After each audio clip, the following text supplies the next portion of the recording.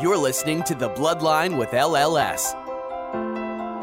We'll be joined by experts who will help us understand current issues and resources available to those diagnosed with blood cancer. Holidays and, those things mean so much more now than they did prior to cancer entering our lives. This may potentially be a cure for some patients. We'll also be speaking with patients and caregivers who will share their cancer journey with us to better understand life after diagnosis and let you know you're not alone. Beforehand, my job was to earn a living for my family. My wife said to me, your job now is to live. And that's what I'm doing. I'm living my life the way I want to live it, and I'm really enjoying it.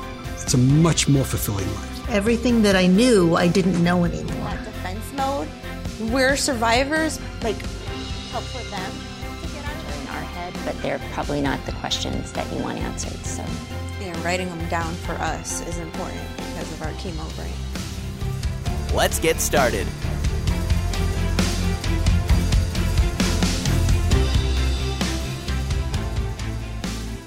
Welcome to The Bloodline with LLS. I'm Alicia.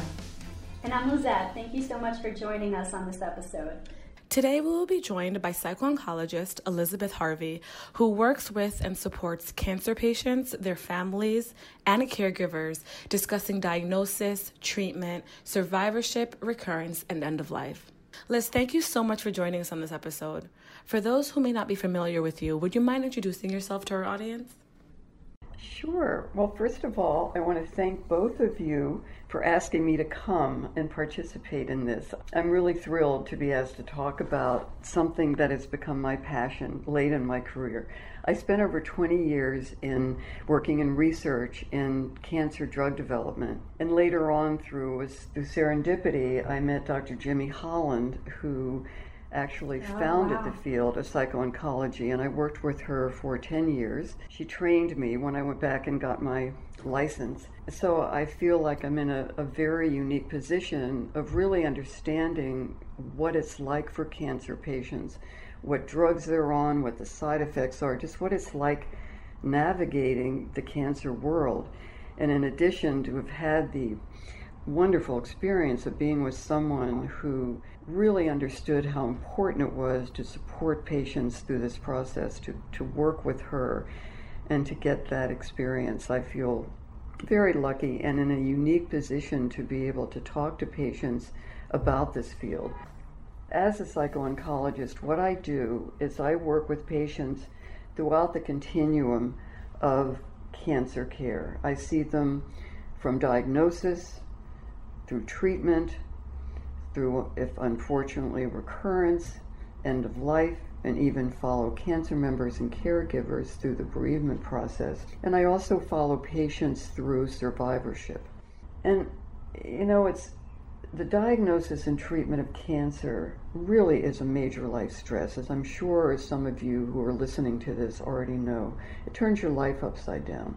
And in this society, there is a lot of emphasis on the state-of-the-art biomedical treatment, but unfortunately, there's failure a lot of times to address the psychosocial problems that are associated with this illness. And I think we know now that failure to address these psychosocial problems results in needless suffering of patients and their families. It can even obstruct quality of life health care and potentially affect the course of the disease when patients, for one reason or another, don't follow through with treatment. We have a body of evidence now that exists that shows the deleterious effects of not receiving psychosocial support and the benefits in the quality of life of cancer patients that do. So what is psycho-oncology? Psycho-oncology is a subspecialty of oncology. It's devoted to the psychology and social care of patients and their families at all stages of the disease. Its purpose is to treat the whole patient, not just the cancer. How did this field evolve? Certainly there's a need. Cancer represents a major public health issue now. And according to 2015 statistics, over 1.5 million new cases were diagnosed and over 500,000 deaths. That's 1,500 deaths a day. A quarter of all the deaths in the U.S. are from cancer. It's second only to cardiovascular disease. Every 3 minutes, one person in the U.S. is diagnosed with blood cancer. New cases of leukemia, lymphoma, and myeloma represent 10% of all these cancers. And it's thought that this is going to double by the year 2050. So every time someone gets diagnosed with cancer, there are psychological difficulties, there's anxiety, depression, relationship stresses from the physical illness itself. There's social difficulties, financial pressures, disruption in school, work life, family life, getting access to care and information, and just the skills you need just to manage the illness itself. It's estimated that 1/3 of all patients with ongoing cancer experience have significant psychosocial distress, and caregivers and family members often report even a higher level of stress. How do we get to where we are? I mean, having presented this brief overview, we can certainly understand how critical this is, but why has it taken so long for us to recognize it and actually make advances in this field? Well, it was maybe 50 years ago when you mentioned the word cancer and people immediately thought of death. There were fears of a disease at that point that nobody knew what caused it, and there weren't any treatments available for it. Patients often were not even given a diagnosis. That was considered cruel and inhumane. They would give up hope if they knew what they had. So patients were stigmatized. They were ashamed. They kept it a secret. And to make it even worse, patients also had fears and negative attitudes toward mental illness. And there wasn't any ability to do any research on this because basic scientists thought that anything that came from patients in terms of their personal experiences was just like touchy-feely, and there was no way social sciences had any way of dealing with it. And as the case with anything that people don't know very much about, there developed certain myths about cancer. For example, people had this belief about mind-body connection. You must have wanted to have cancer. You must think positive to beat your cancer, the tyranny of positive thinking, that somehow if you weren't positive enough, it was your fault. Depression can make your tumor grow. Stress causes cancer. So patients were made to feel responsible for their own disease and how well they did. So in the 70s, things began to change. Cancer came out of the closet. There were more cancer patients who were high profile, who revealed their diagnosis. For example, I don't know what the median age is of the audience listening to this, but Betty Ford, who was the wife of Gerald Ford, came out about her mastectomy. Also Happy Rockefeller, who was the wife of Nelson Rockefeller. And so people, women's rights groups and patients' rights movements started, and there were open debates about whether you should tell a patient or not about their diagnosis, and people felt they had the right to know. And there were also a new optimism about curative treatments because there was more research going on with chemotherapy, and there were positive results from that. Also, in 1977, the first department of psychiatry was formed in Sloan Kettering Institute, and that's when Jimmy Holland, who's acknowledged to be as she used to say, grandmother or mother of psycho-oncology, began her setting up a research department to look into this area. So that sort of spawned the era of research where they figured out how they could validate tools that measured things like pain, depression, anxiety, fatigue, a lot of the common feelings that patients had. And then they could measure how effective certain interventions were for these patients. Then 3 big things happen in this country. There is an organization that actually comes up with guidelines for chemotherapy, and they incorporated a guideline for psychosocial care. And this included having an evaluation of distress for every cancer patient that came into the clinic, so that if they scored a level of distress, they could be referred for some psychosocial attention. Also, the Institute of Medicine, which is part of the National Academy of Sciences, did a big study in which they were looking at all of the things that cancer patients needed. And this was a multidisciplinary group, and they looked at things like information about illness, help with coping, assistance in managing illness, access to care, issues like that. And they came up with this conclusion, and this is really the bottom line of all of this, is that now psychosocial care, instead of being just a touchy-feely sideline, was now considered an integral part of care for the cancer patient, just as important as chemotherapy. And now there's an international standard in which distress is considered something to be measured along with basic things like temperature, blood pressure, pulse, respiration. It's a big step forward for the field. Right.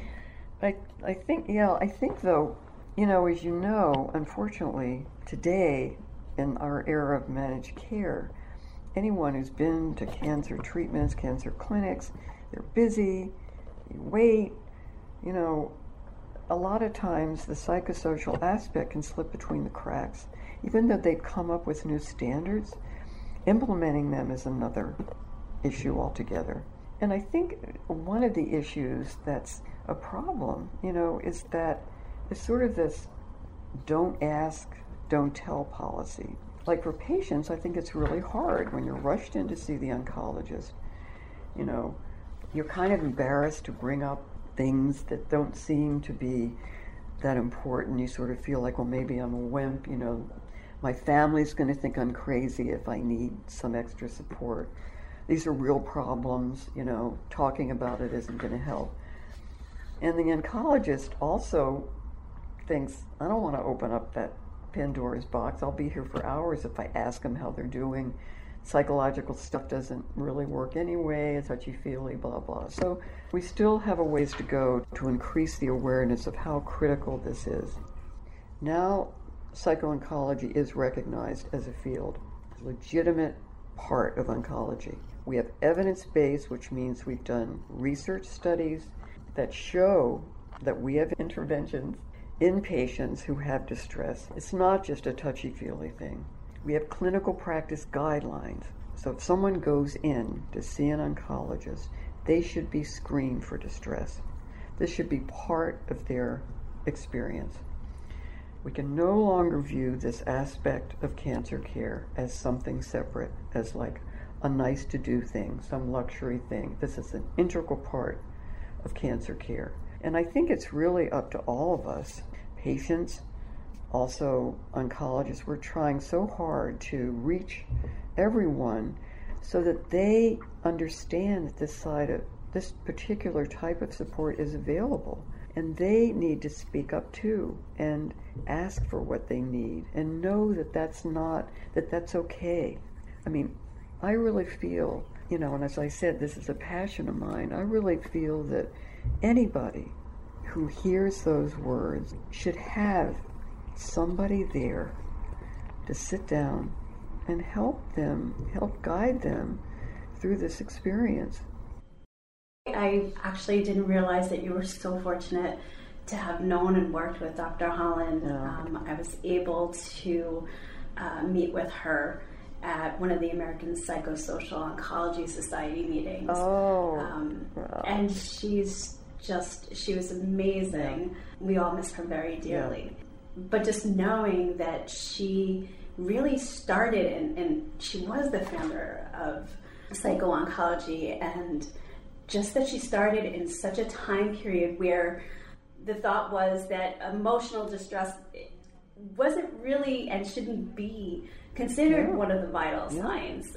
And she worked through all these years, and now I know that it is part of the workup and the experience. But like you said, there's not as much time sometimes spent with the doctor. Yeah. And I think we still do see this go by the wayside. But just to know that she started this at a time where nobody was really thinking about this as something that should be or could be measured. Well, it's very interesting. I'll tell you a little anecdote. Her husband is a world-renowned oncologist. That's what's so interesting. There was such a dynamic duo. He actually helped found the field of oncology to separate it out from regular medicine. And when she was a psychiatrist, when they were married early on in her career, and he would come home after experimenting with all of these really toxic chemotherapies. Some of them, were mustard gases left over from World War II. And she would, gosh, what does it feel like for these patients to be getting these horrible toxic drugs? And it like implanted this little idea in her head, which led eventually to her exploring this field more. It's very interesting.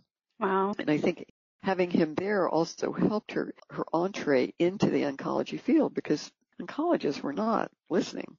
She had a real uphill battle getting through to them.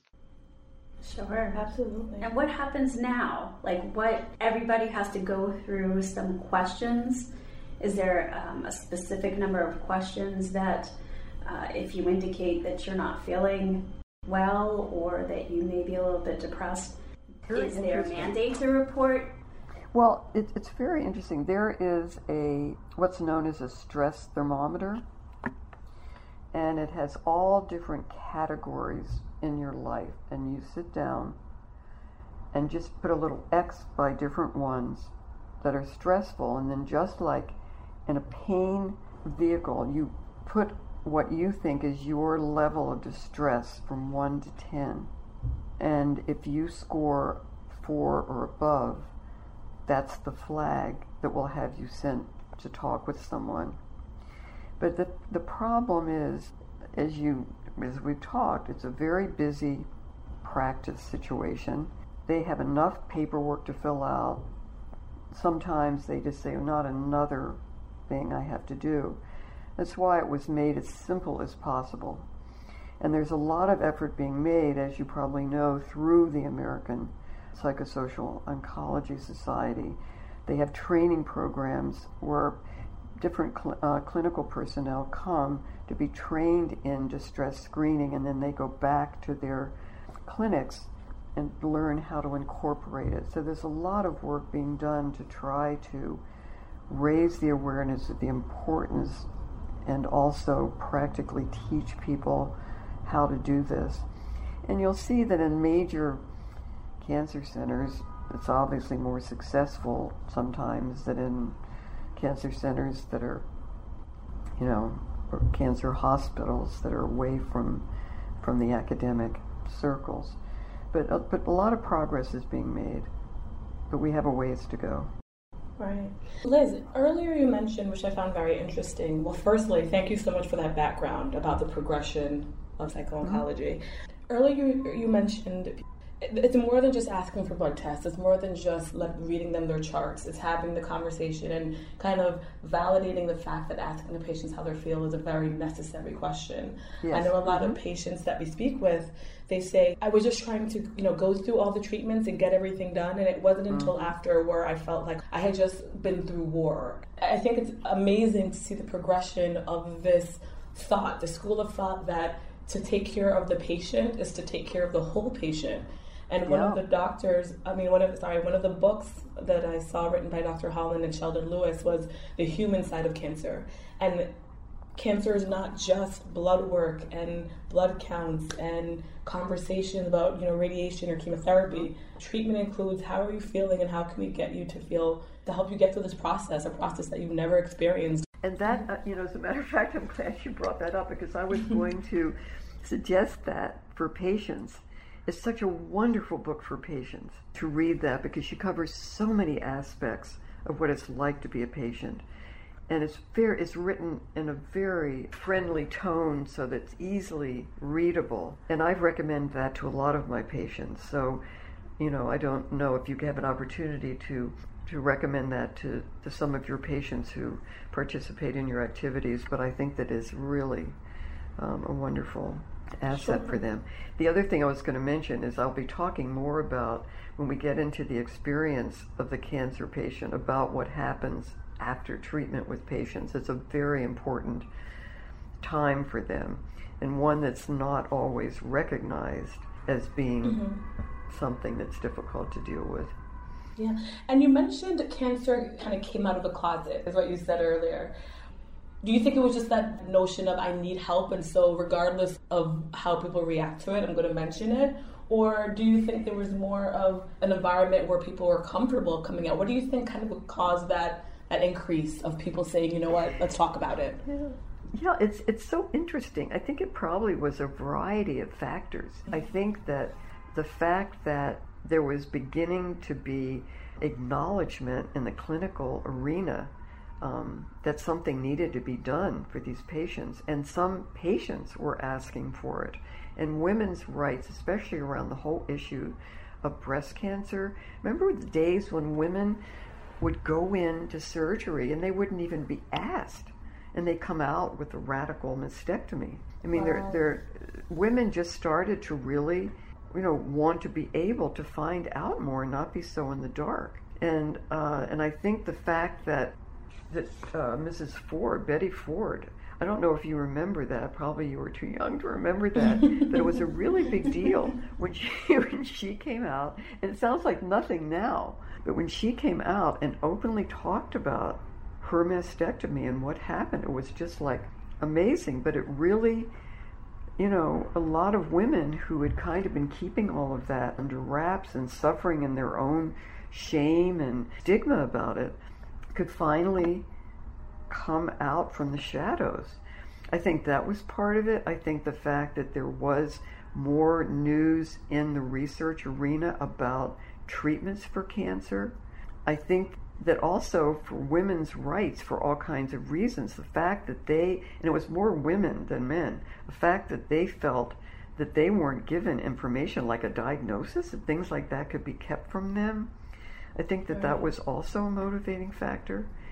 It was kind of all of these things and the changing times, but it was gradual. It wasn't each of these efforts, and this is one thing in working with Dr. Holland, is she was so instrumental behind the scenes.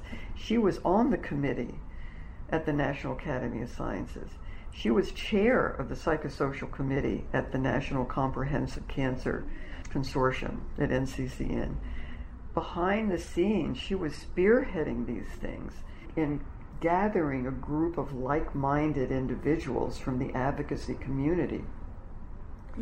So it took a lot of networking and just consistent effort to have these changes take place. And I think, having met Dr. Holland, that her personality, she's very non-threatening. However, she's also very... when I first met her, I thought, oh, this is such a sweet little old lady, and that lasted about 30 seconds.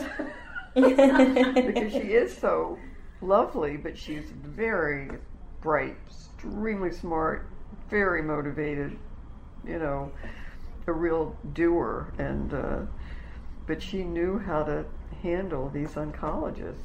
Right. And had them believe a lot of times it was their idea, not hers. Her ego wasn't involved in it, but that was how she managed to move things forward. I think when I met her, it was 3 or 4 years ago, she had more energy than I did. Well, I had a hard time keeping up with her. Yeah. So jumping into the experience, Liz, what is the experience of the cancer patient? In thinking about how to discuss this subject, it's a difficult one because there are 100 different cancers, there are so many different treatments, there are so many different personalities that it's hard to kind of come up with a pat answer. But I think that, and one of the reasons too, to appreciate why this field was so important is that not only are there those factors, but also a cancer patient is multiple patients because they move through different parts of the disease, through the trajectory, it's different when they get diagnosed. It's different when they get recurrence. That can be almost more of a crisis than the initial diagnosis. It's different for survivors. It's different for people who know that there are no more treatments available. It's, each of those phases of the disease are different. But there are some basic similarities that I think are true for anyone who goes through the experience. And I'd like to start out by kind of just reading you a few laundry lists, because I think that the audience, if they've had this experience, will recognize some of them. And then I'd like to focus on the ones that I think are the key ones that people really need to grapple with, that are the difficult ones. And I think also in introducing this, I think the overall concern is when these stresses interfere with the ability of the patient to cope. That's really the bottom line, because what psycho-oncology is doing is helping the patients cope with all of these issues. So I've mentioned before that there's psychological problems associated with this illness: depression, anxiety, sadness, fear, a loss of control, confusion. Stress can result in relationship strain. Relationships that have always been there in a certain way can change. There's disruption at work, at family life. I mean, if you had a certain role in the family and you can't do it anymore, that changes the whole family dynamic. There's stress also just from the physical aspects of the cancer and the treatment itself, the side effects, especially when people usually are not used to being sick. There also is stress from existential issues, especially in the palliative stages, especially for younger patients who've never had to think about these things. And then, of course, there's financial stress. Paying for all of the treatments, even co-pays, can be expensive, and especially if you're getting some of these newer drugs, they can be very expensive. So what are the symptoms of these stresses? Feeling overwhelmed by fear to the point of panic. Getting panic attacks is something very common. Just an overpowering sense of dread that doesn't go away. Feeling so sad that you feel sometimes it's hard to even go through treatment. Unusual irritability and anger. And sometimes just an inability to deal with the pain, fatigue, nausea, the other adverse events. And one thing that has been really, I would say, discovered in the last few years is a phenomenon called chemobrain, which was first found in women treated for breast cancer. And what it is kind of a fogginess of thinking. And the neurologic testing at the time really wasn't set up to diagnose this kind of change. They were, these kind of tests would find more severe neurologic changes. This was more subtle, and it especially affected women who were, had young kids, for example, who were multitaskers, who were running around busy, and they found they could no longer focus very well. It was hard to multitask, and that's taken a lot more seriously now, and there's more research that's going into that. And again, along with this, and in general, a difficulty in making decisions. Feeling despair, hopelessness, wondering if there's a point to going on, constant thoughts about the cancer and death, trouble sleeping, different troubles eating, whether it's a notable decrease or increase in appetite, family conflicts, as I mentioned, issues that seem really difficult to resolve. And I think the most difficult one is that when you become sick and you can't do what you normally used to do, you can feel worthless and useless and just feeling alone. The rest of the world is just going on, and here you are, no matter who is there trying to support you, you're the one who's going through this, and that can be a really lonely experience.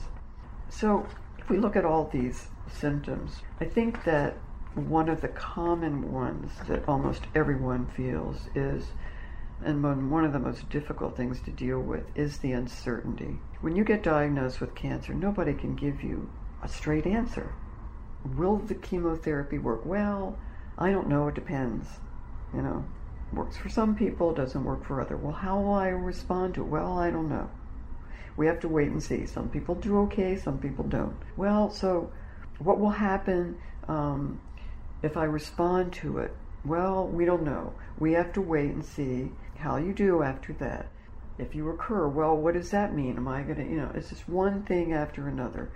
Well, there's a 50% chance of this. Well, 25 of the patients, you just enter this world where you really don't know what to expect.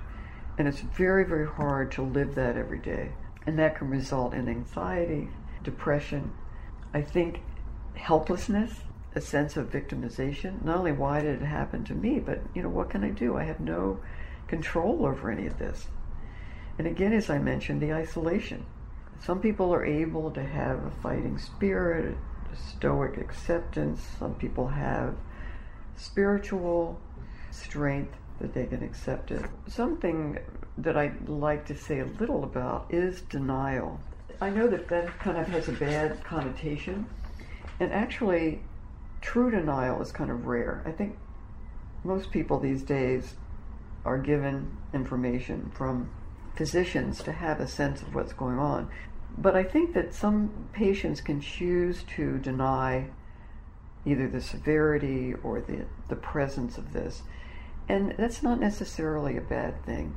Living their lives without talking about it, or just going on living their lives as if it wasn't there. And what that can actually do for some patients is it can minimize the emotional stress of the illness. It can be a relief from anxiety or depression. And clearly it can be maladaptive if it interferes with treatment, if some patients just totally go on and don't do their treatment. But again, I think that's something that a lot of people understand, that if that's a choice of the patient, that actually can help them.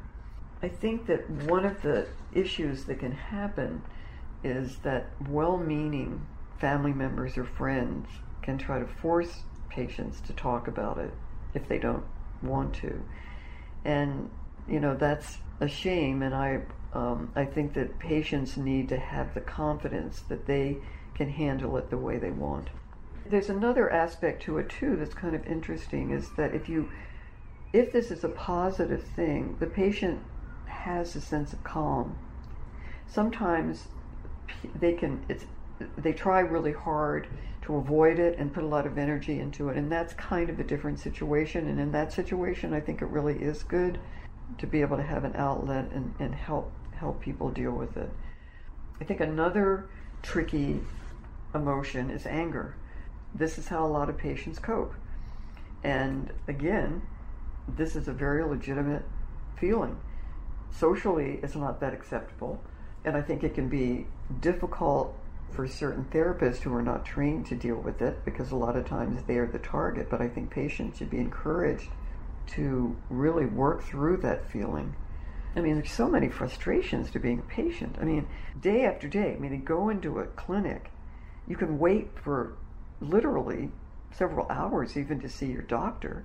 Not to mention then you go in for your treatment, it can last all day. It's just very frustrating when you're feeling tired and sick. And so anger is something that is a realistic reaction, and sometimes it can be buried under the sadness or the depression. So it's something really for patients to feel, to kind of try to be sensitive to, because it's really a good thing to be able to let go. You mentioned earlier kind of the interaction between the caregiver and the patient. I know for myself, when my grandmother was diagnosed with cancer, I wanted her to tell me everything. And you're right in saying that, that can be a shame, because you don't know how the person is feeling or what they're thinking about this new life that they have been forced into. But from the caregiver side, I was like, I want to know everything. I want to know how you feel. I want to know how I can help. And that alone can be so much added stress to what's already a stressful situation. Yeah. You segued exactly into my next point. These are really tough, because obviously the family loves you and they want to do everything they can, but there are all kinds of issues. First of all, there's what's known as the conspiracy of silence, is some families feel like, oh, I don't want to bring this up because I don't want to, upset the patient, or, so there can be this like walking on eggshells kind of thing. That's one thing, as opposed to, you say, the opposite of wanting to hear, wanting to talk. And I think it really comes down to what does the patient need? Sometimes the patient really hasn't worked through some things. It's not easy for them to talk about it. And that's another reason why having somebody like a therapist with experience in this field to go to where they have a space, they don't have to worry about upsetting a spouse or a family member by talking about how scared they are, or how, because they think if I let them know that, that's going to upset them. And likewise, for family members, sometimes it's good for them to get support, because all, what they're feeling, and they don't want to necessarily upset the patient. So that's a very delicate balance in that relationship. Right. And emotions can get bottled up, and that increases anxiety and depression. And then there's a whole issue with couples of sexual issues as a whole nother area that can really be difficult for couples. And people, in general have different coping styles. So with all these things factored in, it's a pretty sensitive situation.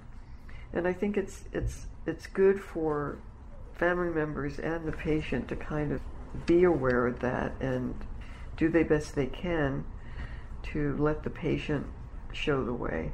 Does that make sense? Yeah, absolutely. Yeah.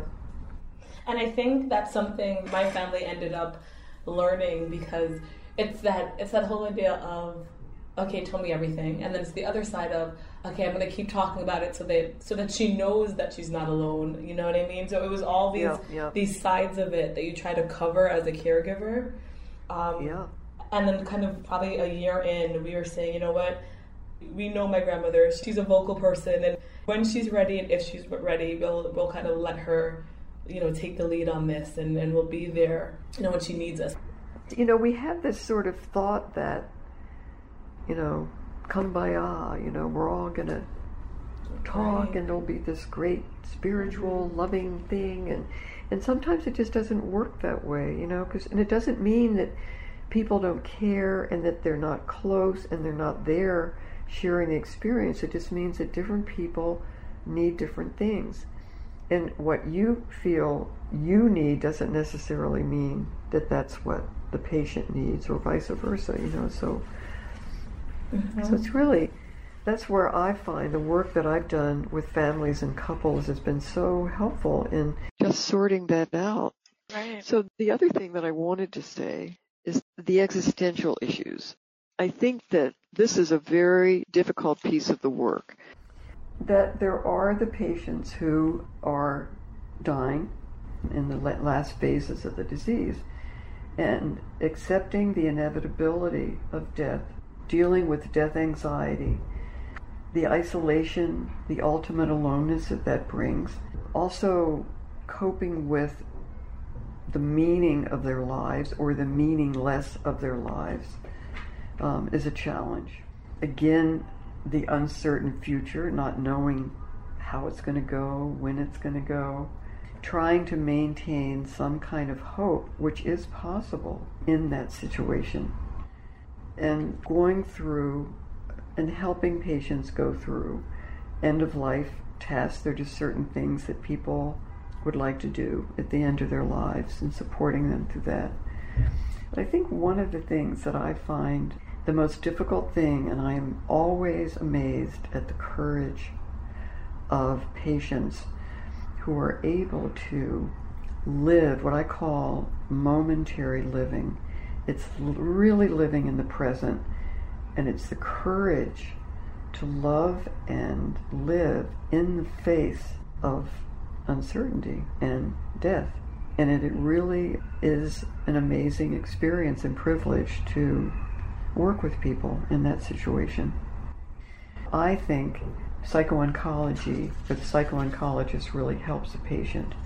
And I think that the basic thing, or the basic objective that I have, is to help patients strengthen their coping skills and acquire strategies for them to be able to deal with all the stresses that this experience entails. And that means managing challenges and changes, which are always happening, associated with this diagnosis. It's how to handle all the different emotions that they feel with the many different aspects of the disease. It's like a roller coaster. Right. So a patient can live their lives with the best quality of life possible. And it's also learning how to communicate about cancer to people that they love, to family members, to children, to friends, to employers, their healthcare team. Like, who do you tell? How do you tell? How do you share? And I think that psycho-oncology addresses the human side of cancer. It gives psychosocial support to cancer patients. Anyone diagnosed with cancer should have the support, if needed, to help one cope with this experience. This support is an integral part of cancer care, and it's just as important as cancer treatment. You were mentioning that, people do go through anger, irritability, and a lot of our patients are on different medications that actually can exacerbate that. Like steroids, right? Yes. Yes. We get a lot of patients calling in about steroids. Their family members are calling in, asking, they're a different person, what's going on. Yeah, it's very difficult. Yeah. And just to kind of see that, it could come from the stress of just the diagnosis, but it could also be a side effect of some of the medications that our patients are on. And I think in those cases, one of the best things is being able to step back and have each party understand what is happening so that they don't get in the heat of the moment, that they can say, look, it's the steroids talking, I'm going to leave you for a moment, or, let's have a timeout, let's talk in a, whatever it is, that they can figure out how to handle it and depersonalize that experience. Because it can be so hurtful and so difficult, and it's not easy. Right. It's not. Yeah. And I also wanted to ask, because I'm one of those people that I'm a planner. I plan everything. I plan, more so down the line, 2-3 months ahead of time. And, it's really hard for a planner to get diagnosed with a cancer and be so sidelined and not be able to have that control. Yeah, very difficult. That's the unknown. You don't know what's going to happen. You don't know how you're going to feel. But one thing that I think really helps, and I encourage my patients to go ahead and plan. Have something to look forward to, even if you can't do it. To stop planning and feel like you're waiting is really even harder. And I know that that's not always possible, but just as a general thing, to have something to look forward to, even if it's less than what you had hoped, really helps. And something we didn't touch on in great detail, but just to get your thoughts on, struggles with psychological health is not limited to only cancer fighters. As we mentioned earlier, do you find that caregivers are kind of this, underserved population because they can be overlooked and vulnerable to the same emotional suffering? Absolutely. And now what is really nice, and I know I speak because I have affiliation with Sloan Kettering, they have a whole program on the caregiver, and they have ongoing studies. Because as I briefly mentioned in the beginning, that it can be harder, and the health impact on caregivers can be sometimes worse than the patients themselves. They're standing by helplessly. Sometimes they don't know how to, not only do they sometimes not know what to say or how to handle it, but they also have the grueling task of being there to handle all the logistics, all the planning, care. It's a really tough position to be in. And I think that's why I encourage, in situations that I'm in with patients, I encourage caregivers to also get support if they feel like they're burning out, because it's something to really keep an eye on. It's the same old adage as, unless you put your oxygen mask on first, you're not going to be able to help the person next to you. And if you don't take care of yourself, you're not going to be able to take care of your loved one. And it's almost like a trickle-down effect, because for, again, my example being my grandmother, my mom, my mom's mom, so me and my sister, we would see my mom take care of my grandmother, and then we would see kind of how involved, like you said, all the logistics, and we'd want to kind of get that part and take care of that so she wasn't focused on all of the, all the different details in regards to her care. And then my dad's looking on, and we're all trying to get involved and, help as much as we can, and we kind of see how it's affecting my mother, because it is her mother. And so there's very much that idea of the caregiver, and then those who are also considered caregivers, but may not be as intimately involved just because the basis of the relationship. Any bystander is like a caregiver. I mean, and you will still be affected. Yeah.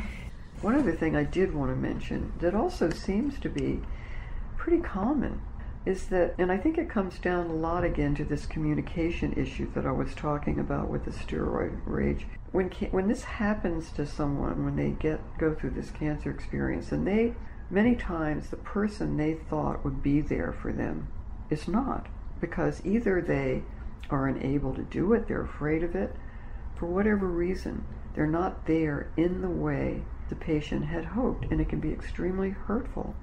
And yet, somehow somebody else comes out of the woodwork that's a total surprise. And it's kind of a mixed experience. I don't know if your patients ever talk about that, but that's something that I have found that I would say the majority of my patients talk about. Yeah. And I think a lot of that can be resolved by communication, because it's misunderstanding or assumptions, but it can be very painful for the patient going through the experience. For those listening who may be saying to themselves, you know what, I do need to speak with someone, I need that support, a psycho-oncologist would be extremely helpful, to help me get through this time. What can they expect if they were to contact you? What does the process look like? This is the way that I look at it. Anybody who has any connection with cancer wherein somehow it is bothering them, making it hard for them to cope or whatever, I will see them. And what I do, and I'll talk to them first on the phone, what I'll do in that first initial time is I won't sit there and get out my pad and take a history and all that stuff. I just talk to them and I hear about their experience, and I get a sense of how we connect, because I think one of the most important things in this work is feeling comfortable, because if you don't feel comfortable, it's not going to help. Because the whole reason that people come is because they need a place where they really can talk about things that they can't talk about someplace else. So based on that first meeting, I say to them, I don't want you to feel obligated. I don't want you to feel, if this is something that you think will be helpful to you, we can continue, but I will say if you want to think about it, that's fine, and we'll go from there. But that's how I like to do it. I think it's very important to establish that relationship. I just wanted to ask that since now psycho-oncology is part of the whole system, does insurance cover visits to speak with someone? Is that part of the treatment team at this point? That's a very good question. I don't know the updates of the progress in bundling services, which I think is what insurance companies have been talking about, which I think that the whole area of psycho-oncology has tried very hard to make sure that we're included in that, because that's sort of like a one-time coverage for a package of cancer care. Right now, I take insurance. Many therapists do not. I believe ethically that if cancer patients have the insurance, they should be able to use it, and especially with the rise in copays and all the other expenses they have. I will say that I don't think it's covered very adequately, but there is coverage depending on people's individual plans. But I think, again, that seems to be where the field is heading, and I hope we get included in that. Yeah, I think it's important for the follow-up. And the research is there. Really The research is there. The numbers are there to show that this is... Oh, it totally is, and it's all about. It's just very difficult getting funding for this field, and it's been an uphill struggle. But again, a lot of progress is being made, and we'll hope for the future. And again, when you consider, as I mentioned in the very beginning, I wanted to just mention some of those statistics. It's overwhelming what percentage of our society are going to be in this situation. And I think when that's the case, that does give a leverage of people speaking out for what they need. But it's always a struggle. Thank you, Liz, for joining us on today's episode. We learned so much about how a cancer diagnosis really has significant effects on an individual that's not just limited to physical effects. You've done such a great job sharing how it's equally important to understand that those dealing with cancer have a great need for psychosocial support as well. And we thank individuals like yourself and Dr. Holland, founder of the field of psycho-oncology, for devoting your lives to making that point clear. And most importantly, making that point heard. Your work as a psycho-oncologist serves as such an invaluable resource for patients and their families. And again, we thank you for your work and for taking the time out of your busy day, I'm sure, to chat with us. Oh, that's so nice. Thank you. These are such kind words. Thanks for listening to The Bloodline with LLS. We can be found on iTunes and other great podcatchers. You can subscribe at www.thebloodline.org. Be sure to check out our archive section on our website for previous podcasts. Be sure to rate and review us on iTunes. Keep up with LLS by following us on Twitter at LLSUSA and Facebook at the Leukemia and Lymphoma Society. Until next time.